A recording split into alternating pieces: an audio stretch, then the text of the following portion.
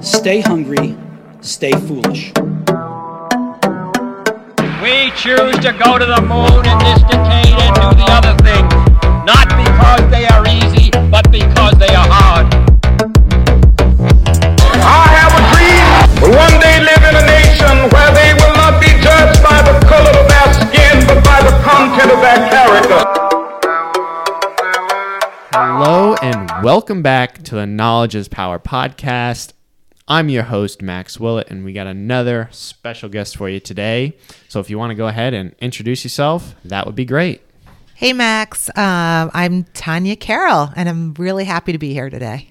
Yeah, so let's hear a little bit about you, where you're from, what business you're doing now, and we'll go from there. Sure, thanks. I am actually the publisher and area director of The Wickford Way, part of N2 Publishing. It's a neighborhood publication where we turn neighborhoods into communities and we put businesses in front of their ideal clients. Very cool. So what kind of put you in, how'd you find this company and, why did you want to get into it? That's a great question, Max. Yeah, because I'm curious because, I know you from BNI. Yeah. I've had a lot of guests from BNI on before. I just met you through that, and I was very curious because you said that you've only been doing this for a couple of years, right? Yeah, exactly. Yeah.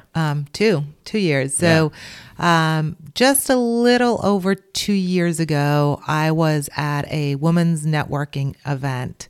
I was there, I was going through some soul searching for a year. My kids had just gotten out of, my youngest had just left elementary school, and I was looking for my next thing to do, really. I was looking for a full-time replacement income, full-time opportunity.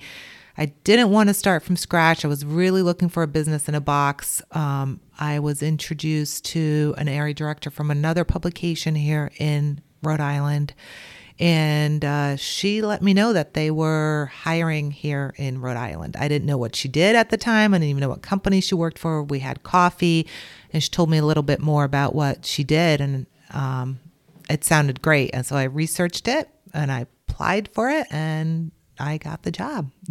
Great. And it's not sort of something where it's like you're working in a particular spot all the time, right? Like you work out of your house, right? Like You're able to run the business out of there. So it's almost like, I guess it's almost like a realtor, right? Because you have a boss, but you technically don't. Right? Actually, don't have a boss. Yeah, so we're okay. franchised. Yeah, so, franchise. Yeah. So Okay. my own boss, which that's not for everybody. I love it. Mm-hmm. I wanted flexibility. I've got kids who are still in school. I can't work the 9-to-5 schedule. My husband at the time was still in the military and traveling a ton. So I just need to have that flexibility. And when I was introduced to this company, I was like, oh, this is perfect. Mm-hmm. Yeah. And by the way, guys, if you hear any background noise, that's my dog, Cody. He's deciding to make all the noise possible within, the first 5 minutes of the podcast and while we're recording. So, yeah, let's hope that he settles down and gets a little quiet here in a second. So, so I'd love to hear your life story because I know you're not born in the United States. Cody, come here, bud. I love him. And I know you weren't born in the United States, so I'd love to hear your story, from where you're from. Okay. Yeah. Yeah, that's the big question. Where am I from? I've always thought maybe I'll write a book. Yeah. Because I have no idea where I'm from, Max. I can tell you that I was born in Egypt to parents who are from the Netherlands. They were stationed there working for the Dutch Foreign Service. They were diplomats. Okay. And we moved every 2, 3, 4 years to a different country. So, and then my parents got divorced, and then they each worked for the Foreign Service. So I got to see twice as many countries. Wow. So when you ask me where I'm from, I always say the Netherlands because that's where my grandparents were, and that's where that was home base. Mm-hmm. Every summer we spent at least a month with them, but I didn't grow up in one particular place. So do you remember being in Egypt, like when you were a kid, but you visited there after, right? That's right. So I don't remember it from when we technically lived there, but we went back when I was 7, and I remember that vividly. Yeah. All right. So So did you went to like a middle school and a high school right out there? I don't really know how schooling works. So middle school, funny enough, we were stationed here in the States in DC. So I did 7th through 7th, 8th, 9th, 10th grade, 4 years in the States.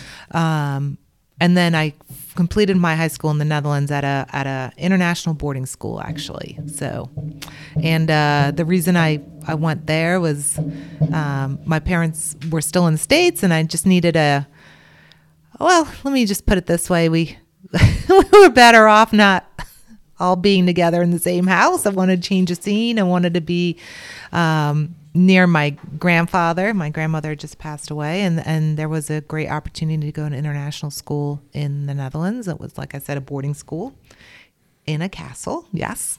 Wow. And the castle's still there. The school is not. And I did the International Baccalaureate there. Okay. So do you want to like name off all the spots that you've lived or I don't know, quote unquote, visited for a long period of time? Because I'd love to hear like all like if you can name them off the top of your head. I'm gonna try. I might miss some, but Egypt, as I said, Yeah. Peru, London, the Netherlands, Belgium, the Democratic Republic of the Congo, which at the time was called Zaire, Okay. in Kinshasa, in Madrid, India, and then also spent time in Libya and Argentina, Pakistan. I think I captured Belgium. Did I get Belgium? Yeah. I don't know. I don't think so. I think okay, because that's where I went to college, so I Yeah. definitely spent time there. Okay. So I think that's where I spent most. Wow. The furthest I've been away from here is Florida. The furthest west I've been is Tennessee, which isn't really west.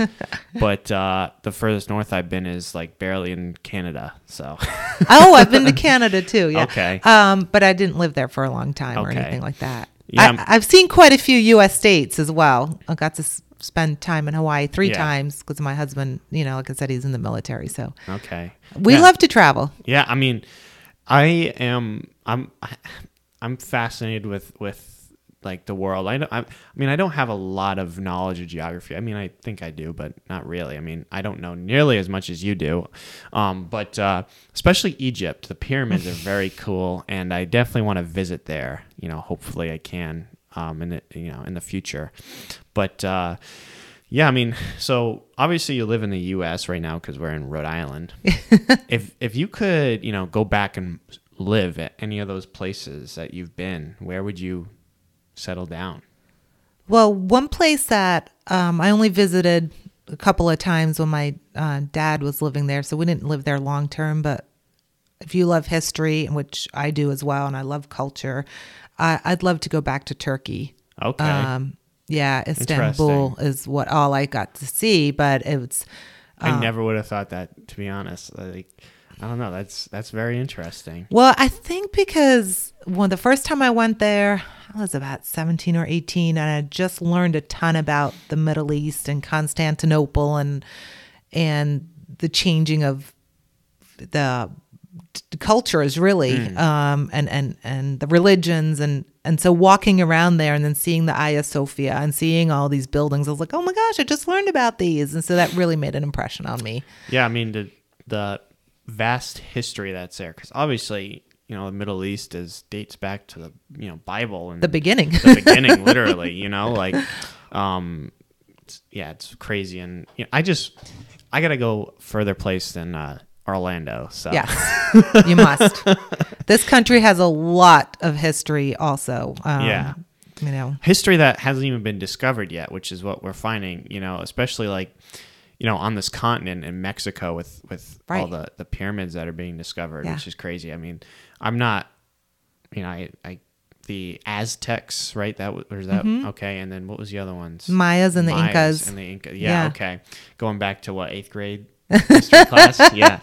But it's just amazing. I mean, I've pretty much just been tucked away in this New England area, going between Maine and Rhode Island and Connecticut, my whole life. I've been to Florida like maybe 5 times, you know, and I don't know, recently I've been on like some Texas thing where I want to go visit Texas for a couple of days, which I've never been to Texas, obviously, but I want to go check that out and see what it's like. Even if nice places in Texas too. Like even if I just flew there, walked around for a couple of days and left, I'd be fine, just to see what it's like. Right. Like I definitely found out that I don't like Florida in August, you know. No, I don't think many people do. It rains for 2 hours every day, and Yep. it's 95 and incredibly humid, and you just want to stay inside, you know. Whereas I think New England summers are awesome, you know, because I mean it gets hot, but it's not really that humid, right? And it's like, I don't know, I like the summers here. If you know, but if we had Florida winters here, so it's just like California, I guess. It's always nice in California. Never been to California either. Depends where you Yeah. are. San Diego. Yeah. But San Francisco can get cold. Yeah. So, let's talk about your college. You know, what you went to college in, where'd you say? In Belgium. Belgium. Yeah. Okay. So what was the name of the college? So I first went to the European University in Antwerp. I did an associate's degree in business, and I didn't really want to continue at that school. I wanted to get a liberal arts education, so I went to the translated, it's the Free University of Brussels. Okay. So the Vrije Universiteit Brussels. And so they had a French-speaking side and a Dutch-speaking side of the university, because I don't know if you're familiar with Belgium, but they actually have 3 national languages. Really? Yes, it's a very small country of about 10 million, I believe. And so the country, most of the people speak either French or Dutch. Okay. And then, or they call it Flemish, and they call it Walloon, the French, and then there's also German-speaking Belgium. But anyway, so a lot of the universities will have a French-speaking side and a Dutch-speaking side. Boston University actually had a bachelor degree program with that university. So I was in that program. So I did all my schooling in English, but I got a diploma from the university, the Free University of Brussels. And what diploma was that? What was your major? Oh, my major was poli-sci. Okay. Yeah. Okay. Political science. Yeah, Okay. I wanted to follow my parents' footsteps. I wanted That's to be great. a diplomat too. So what happened? Like, why didn't you get into that? I mean, did you get into that after No, college? so I went for my master's afterwards in international relations at Boston University. I got a scholarship, which was great. I got that degree. But while I was in that program, I was learning a lot about corporate social responsibility and companies going into the developing world, bridging the digital divide, doing philanthropy work and things like that. And so I quickly realized, hey, it's not the UN or the governments who have the money necessarily, the resources to make a difference in these developing countries. It's these Fortune 500 companies, it's corporations. And that's why I went for my MBA. Mm-hmm. Okay. So, which I also did at Boston University. And so I did work in the field of corporate social responsibility after that for a while. Okay. Trying to make the world a better place. Yeah, I mean, definitely. You know, no place is perfect, especially governments, you know, and corporate and entities, things like that. So everything can be improved upon. But yeah, so let's talk about, you know, like we already started talking about your life after college, right? So you ended up getting your MBA, right? And that was in, 2003? Yeah, I did that part-time while working. Yeah. All right. And so what were your first steps after that? You know, let's sort of lay out your professional career after that, you know, from 2003 on to now. Okay. So I was working at a nonprofit in Boston that focused on climate change. Though my role was working with Fortune 500 companies, corporations. Just think Nike, Bank of America, Ford Motor Company, Coca-Cola. Those were some of our clients. And we worked with them on climate change regulations, on different just awareness. They had programs in place which were modeled after the Global Reporting Initiative. So a lot of these companies have to report on their climate change initiatives. So I helped them do that. I helped them with the reports and reviewing them and things like that. So that was a lot of fun. But it's very time consuming and in the sense of like there's a lot of travel involved. It was neat too though, because we worked with governments as well as the corporations. So we worked with especially treasurers of pension funds about fiduciary responsibilities that they had to look into climate change and just the portfolios they were running. So we even did an event with Al Gore at the United Nations, which was amazing. So we had all these state treasurers were there, but also people from the UN, and then the heads of these Fortune 500 companies. That was a great experience. So, and my mom had just worked at the UN, so it was kind of cool that I was back there. But so it went from working there. My husband then at the time started working at the Naval War College in Newport. We were living in Boston. It was a little hard to navigate that, so we ended up moving to Rhode Island. I was pregnant. We had our first child, and I didn't really want to keep commuting up to Boston. So I put my career on hold for a little bit. And then after about a year or so, found a local company in Jamestown called Environmental Packaging International, where I did a similar job in consulting to corporations, but it was mostly focused on the environmental practices, specifically around packaging. So what this company did was, one of the things they did was they had a database really of all the regulations of every single country in the world of what companies would have to pay in packaging fees. So we don't do it here in the States, but if like a Coca-Cola sells a can of Coke in France, let's say, they have to pay the French government a certain fee based on the weight of that can and things like that, because somebody has to dispose of it. Somebody has to pay for that disposal. So they build that all in, and companies pay fees to these governments. Every country's got different rules, different labeling rules. So we managed all that. And based on the languages that I spoke, I was in charge of certain countries that I had to be on top of that. So that was a great job. Did that for a while, 4 years or so. I don't even remember. Then the recession hit in 2008, 2009. And we had to take pay cuts because companies weren't hiring consultants. But we still had to work the same number of hours. And at the time, I remember vividly sitting there with my head in my hands, sitting behind my computer at my desk going, what am I doing here? I am missing my kids' field trip right now. I'm not happy. And at that moment, I gave 5 weeks notice and I decided to stay home.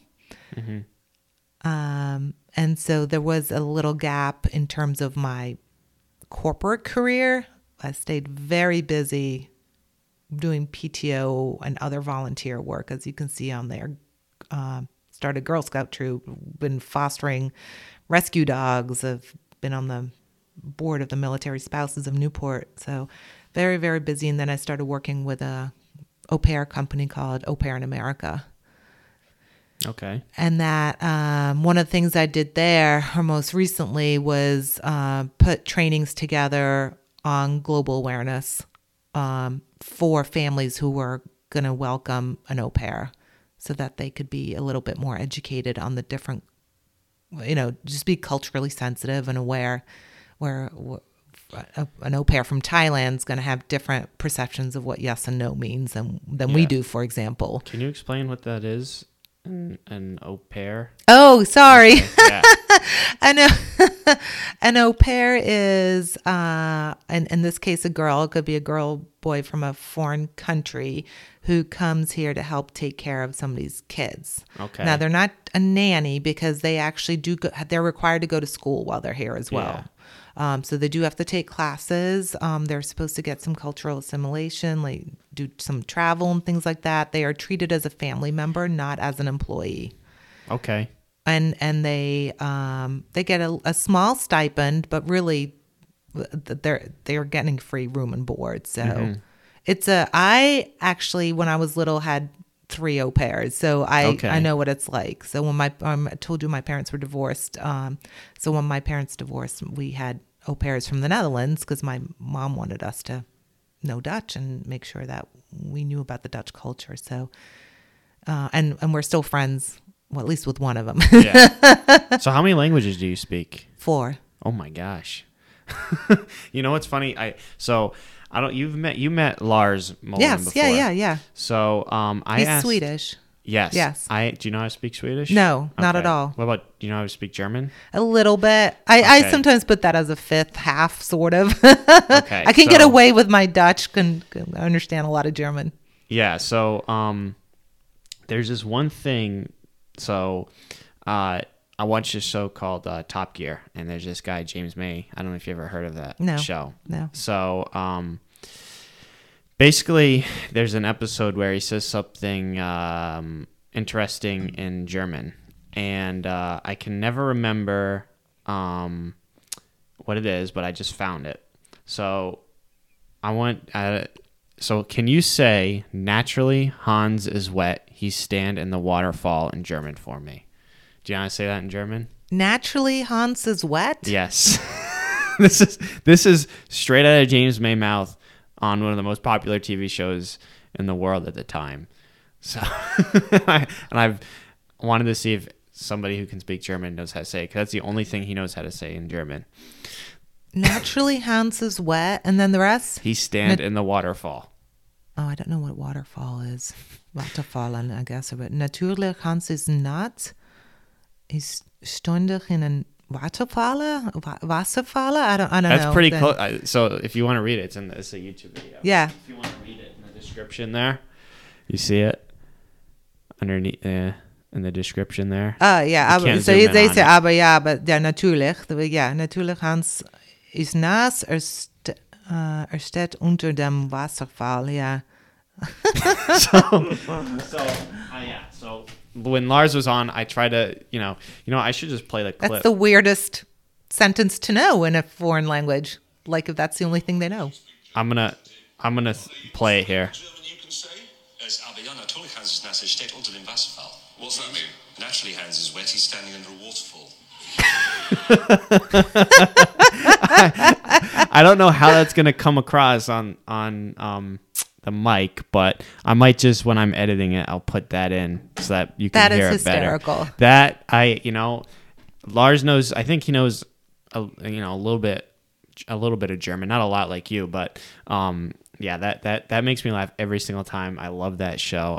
You have to watch it. It's a car show, but I mean, it's hilarious. Like they talk about stuff like that. It's funny, and they still have a show on Amazon called The Grand Tour, and those 3 guys are like some of the funniest. They're funniest guys. Like they're on Amazon Prime. You should watch. So look up Top Gear. Well, there's Top Gear, so that's on like Motor Trend. You can find that. But then their new show is The Grand Tour. You should search for that on Amazon. And then Jeremy Clarkson, who is pretty much a quote unquote city boy. Grew up in London or whatever, and he bought a farm a few years ago, like 1,000-acre farm.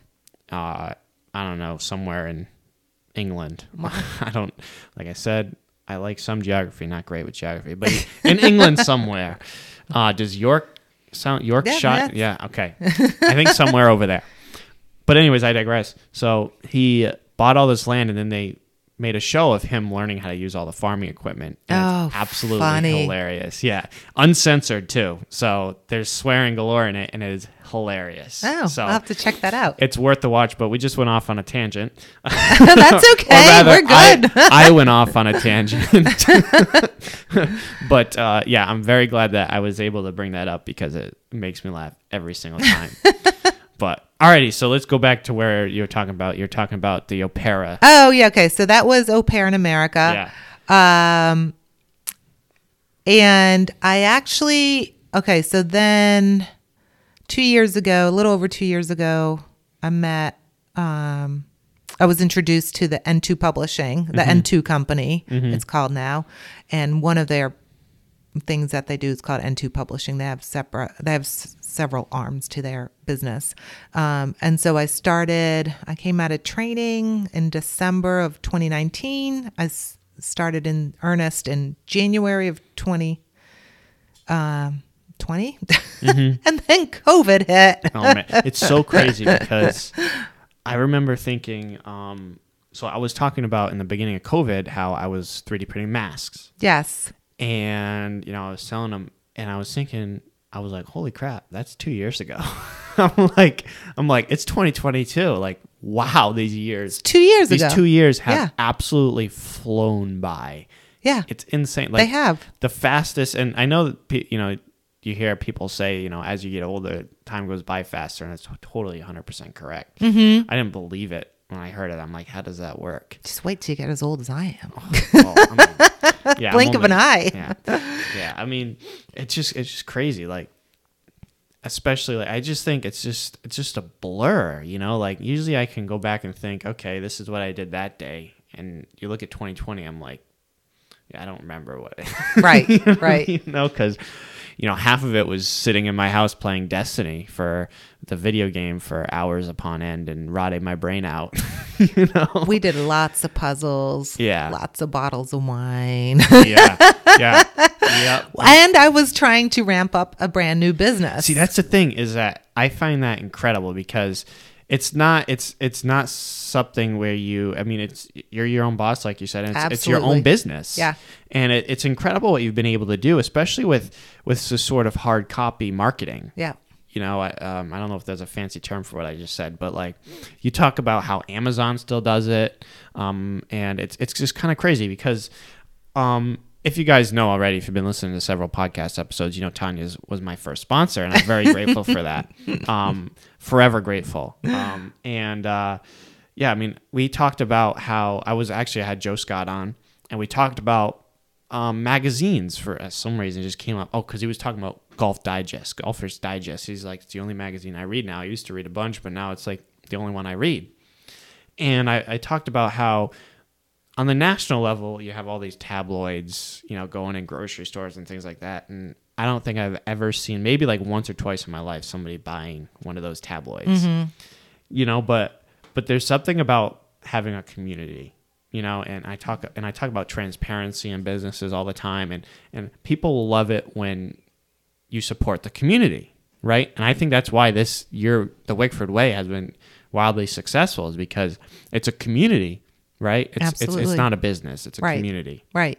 And that's what it is. And we showcase different people in the community, different organizations in the community, everybody.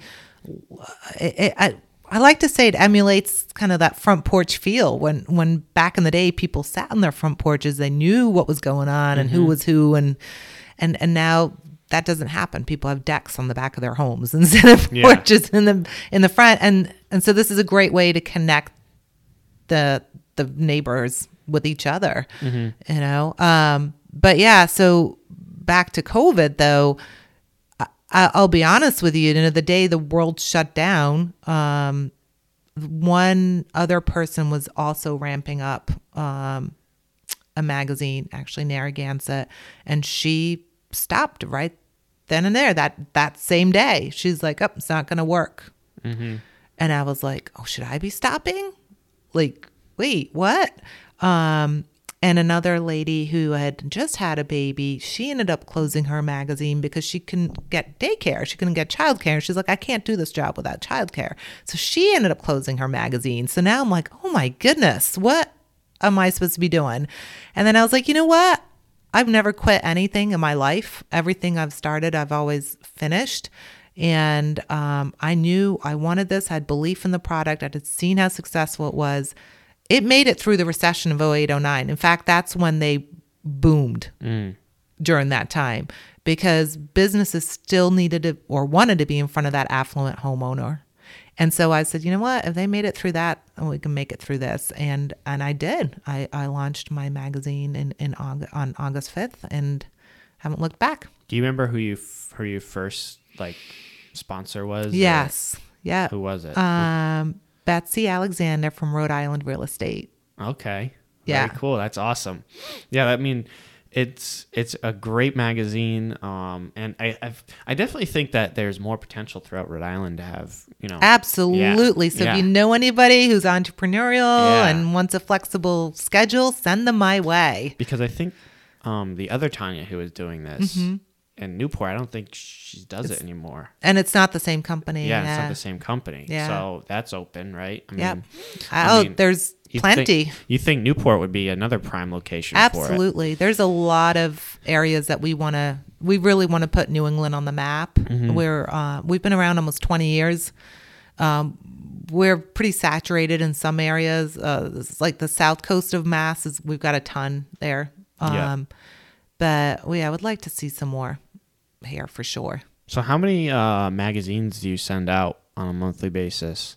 Well, it depends Yeah. on the neighborhoods. So Okay. there's not.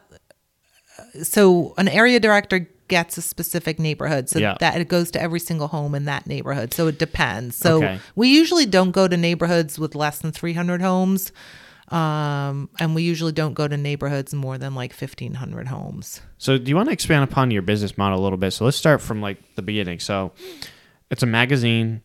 Businesses can have a spot in the magazine, right? So that's the basic premise of it. That's what pays for it. That's what pays for Yeah. it. So can you explain sort of what else goes in the magazine Sure. and how you determine, who gets the magazine, where it goes and Okay. yeah. Yeah. So N2 will identify neighborhoods. When they started, it started with like gated communities down south. We don't have those up here, obviously, but we definitely do have neighborhoods. So in my case, they had identified Wickford, and I live in North Kingstown, so kind of was a logical connection right there. So the magazine goes to every single person who lives in the I'm going to say Wickford area because it's not just historic Wickford that this goes to. It goes to a little bit broader area than that. But everybody gets it automatically every single month. They don't have to pay for it. The content of the magazine is actually provided by the readers. So they send in stories about their pets, their kids. They're featured on the cover every single month. So every single month is a different neighbor, and we get to know that neighbor. We have stories about their volunteer work. We've partnered with the town historian, Tim Cranston, and he provides a historic photo trivia every single month. And then from the correct responses, we'll pull a name, and that person gets a $25 gift card to one of the places around town. And so that's been very popular. We have sponsors, as you mentioned. The sponsors get spotlighted, so they'll get a 2-page feature article as well. And I like to frame those and give those as gifts to our clients as a thank you. It's been phenomenal. The sponsors are also listed in a sponsors index so that the reader has a go-to directory for if they need a service. Everybody in the magazine I've met with personally, the sponsors. We don't sling ads. I don't just mail, media kits all over the place and get people to sign up that way. There are either referrals from people who live in the neighborhood or referrals from other business owners in the magazine. And that, the readers know that, so they trust us. We have a reputation to uphold. The other component to our program, our marketing platform, is that we do events.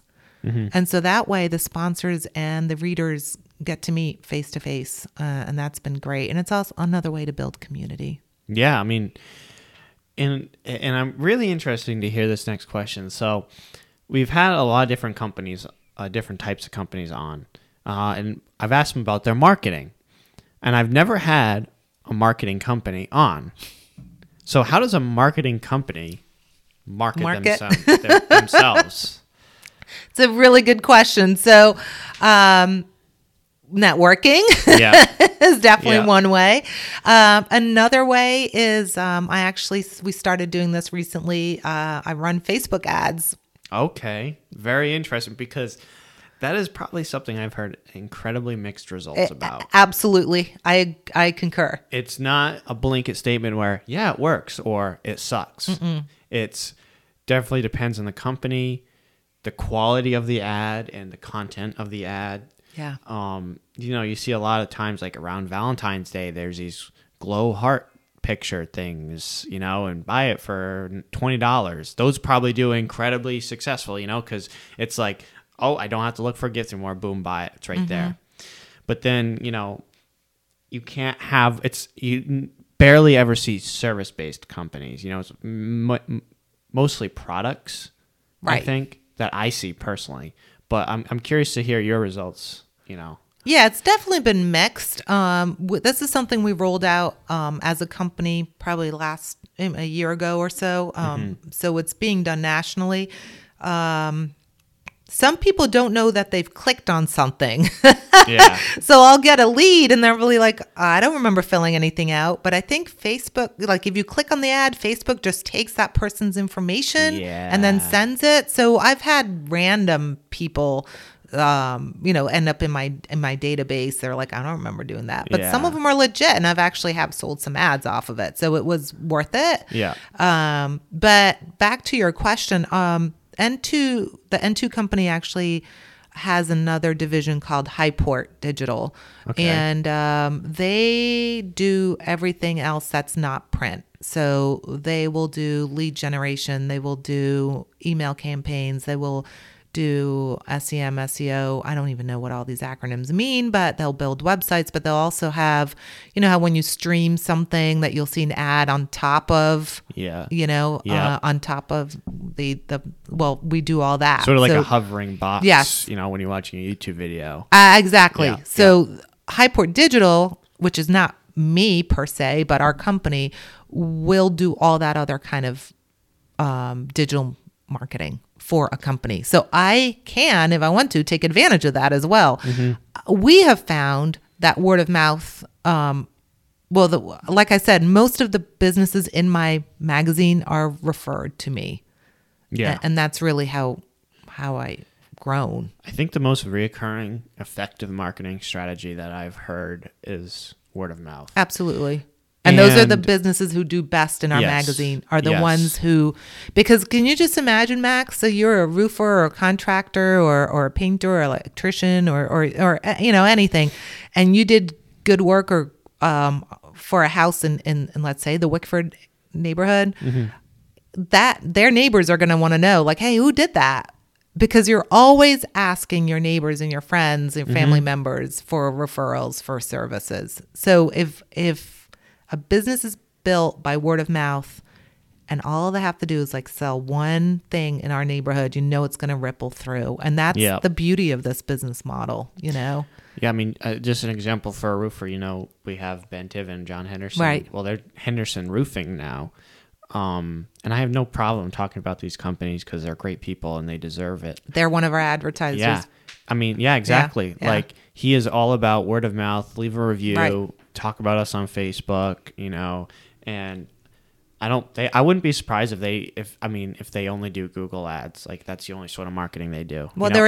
they're in our magazine. In your magazine, you know, like, but when it comes to, you know, doing a lot of different types like Facebook ads or Instagram or all that digital sort of marketing, I wouldn't be surprised if they don't do any of that because they don't really need to. I mean, they have almost 300 reviews on Google. That's unheard of. Right. Of, you know, small to medium-sized businesses, you know, in Rhode Island or just anywhere. Yeah. You know, like I have 28 and I think that's pretty good. Yeah.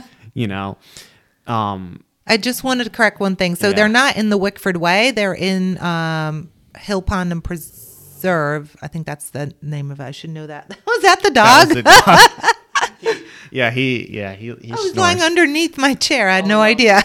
Well, good. That means it sounded like an elephant in the room. But no, they're in our Watch Hill publication. But I just say we because it's, you know, N2. So they're in our Watch Hill publication. But, you know, the other thing is too, I talked about this at our BNI meetings. We have many businesses who partner with us not because they need to market, but they want to be seen as a supporter of the community. Exactly. So John Henderson lives in Westerly. It just makes sense that he wants to be top of mind, but also seen as a community supporter. And I can name 5 people right now off the top of my head in Wickford who are in the same boat, but they're like, we don't market. We don't even need additional clients, but we love the magazine and we want to make sure it stays. Yeah. I mean, my business model for my 3D printing company is sort of unique. I mean, I run all online. Like I run Google ads and that's really it. And I'm part of BNI. But when it comes to marketing, that's it. I have this podcast. I don't really count it as marketing because I don't do it for that. Right. I do it, like I say in the intro of the podcast, but anyways, I mean, it's like the guy that owns this building, Joe, he's like, he's been talking about getting a sign for me. I'm like, I don't really want to pay for it, first of all. And second of all, it's like, I don't really need it, because I've had one person find me on Google, drive here and walk in, and he's like, I only did it because I literally live a mile away. And I was like, all right, that's great. I mean, whatever. I mean, but it's like, I'm not a retail. Right. I mean, I'm retail, quote unquote, for, online. I have an online store, where you can buy stuff. But mostly you're not brick and mortar. Yeah. I'm service based. Send me an email. You can call me. I mean, but other than that, that's really the only types of interactions we really need to get a project done. Perfect example of this is I've been doing a project. I did a project for a guy. He lives in Rhode Island, but literally he mailed me what he wanted done. He had like a sketch and a rough design. And then I talked to him on the phone, told me more about what he wanted. He sent me an email. Drew it up, sent him a file, sent him the mechanical draft. He loved it. I printed it, shipped it to him. Bada bing, bada boom. Never saw him in person once. Right. And that's really all that needs to happen. I love to meet people in person. I love it when they come here and I show them the printers because honestly, the other day I got an email asking somebody for me to make them custom socks. Custom socks? Education is a big thing for me. I've talked about before, on the last podcast with Justin Oakley. And I was like, somebody asked me what kind of ink I use, So a lot of times I actually got an email from somebody who sent me a picture. This looks like it was taken in like 2010 with a really old Droid phone. It was really pixelated and it was a picture of him with like this rubber mullet, like this fake mullet, like something out of Joe Dirt. Yeah. And he's like, hey man, can you print me one of these? And I was hesitant because I'm like, I do have flexible materials, but I'm not going to be able to, make the hair and things. Like, you're going to have to paint that yourself. But like, somebody wanted me to 3D print them a mullet. Like it can be done. It's not going to be very efficient. It's going to cost you like over $500 for this. Oh, jeez. And he's like, let's do it. But then he never got back to me, so that answered that question. But I mean, I hope you take deposits on stuff like that before you get going, right? Yeah. Well, it's sort of, my company is, payment up front, our job doesn't get done. Sometimes depending on the job, if it's expensive, and I feel like I trust the person, I'll do half up front and then, right. Before I ship it, I'll take the other half or else it doesn't get shipped, But I mean, my company is, in terms of marketing, is very different than a lot of different companies that I've interacted with. Going to networking events and things like that. And but yeah, it's very interesting to hear how you market. Are there any other types of marketing that you do other than Facebook, word of mouth? No, I have an Instagram site. Okay. Yep. At the Wickford Way. Yep. Well, yeah. I mean, you guys know if you've been listening to a podcast, at the Wickford Way. At the Wickford Way. Yep. We have a lot of followers. I do have somebody to help me with my social media for that. Yeah. I guess there's a whole, rhyme and reason which things to post and and when. So that's been huge, actually. Yeah. More so than Facebook, for sure. Have you ever thought about going on TikTok? I have not. I have not even downloaded it. I leave that up to my teenage girls. Yeah. Well, I'll tell you what. I mean, as much as I have a love-hate relationship with that platform. It's just like every other social media platform. They do shady stuff. Shady, not another word. But it's been very effective. Like Jeremy Von Flatern, who's been on the podcast and sponsored a couple episodes, talked about that. He posts on it. I see it every time he makes TikTok. He sends it to me. Yeah, I see them. I see them too. Yeah, they're one of our Facebook clients, so I like to follow them. Yeah. I mean, but Steve, that guy's hilarious. Have you met Steve? I just ran into him this morning, actually. Yeah, absolutely funny. I think he has his own TikTok now, and he just posts stuff around the house, and he does TikTok trends. He's like, I don't know how old he is, but he has kids. And it's funny to see him do this stuff.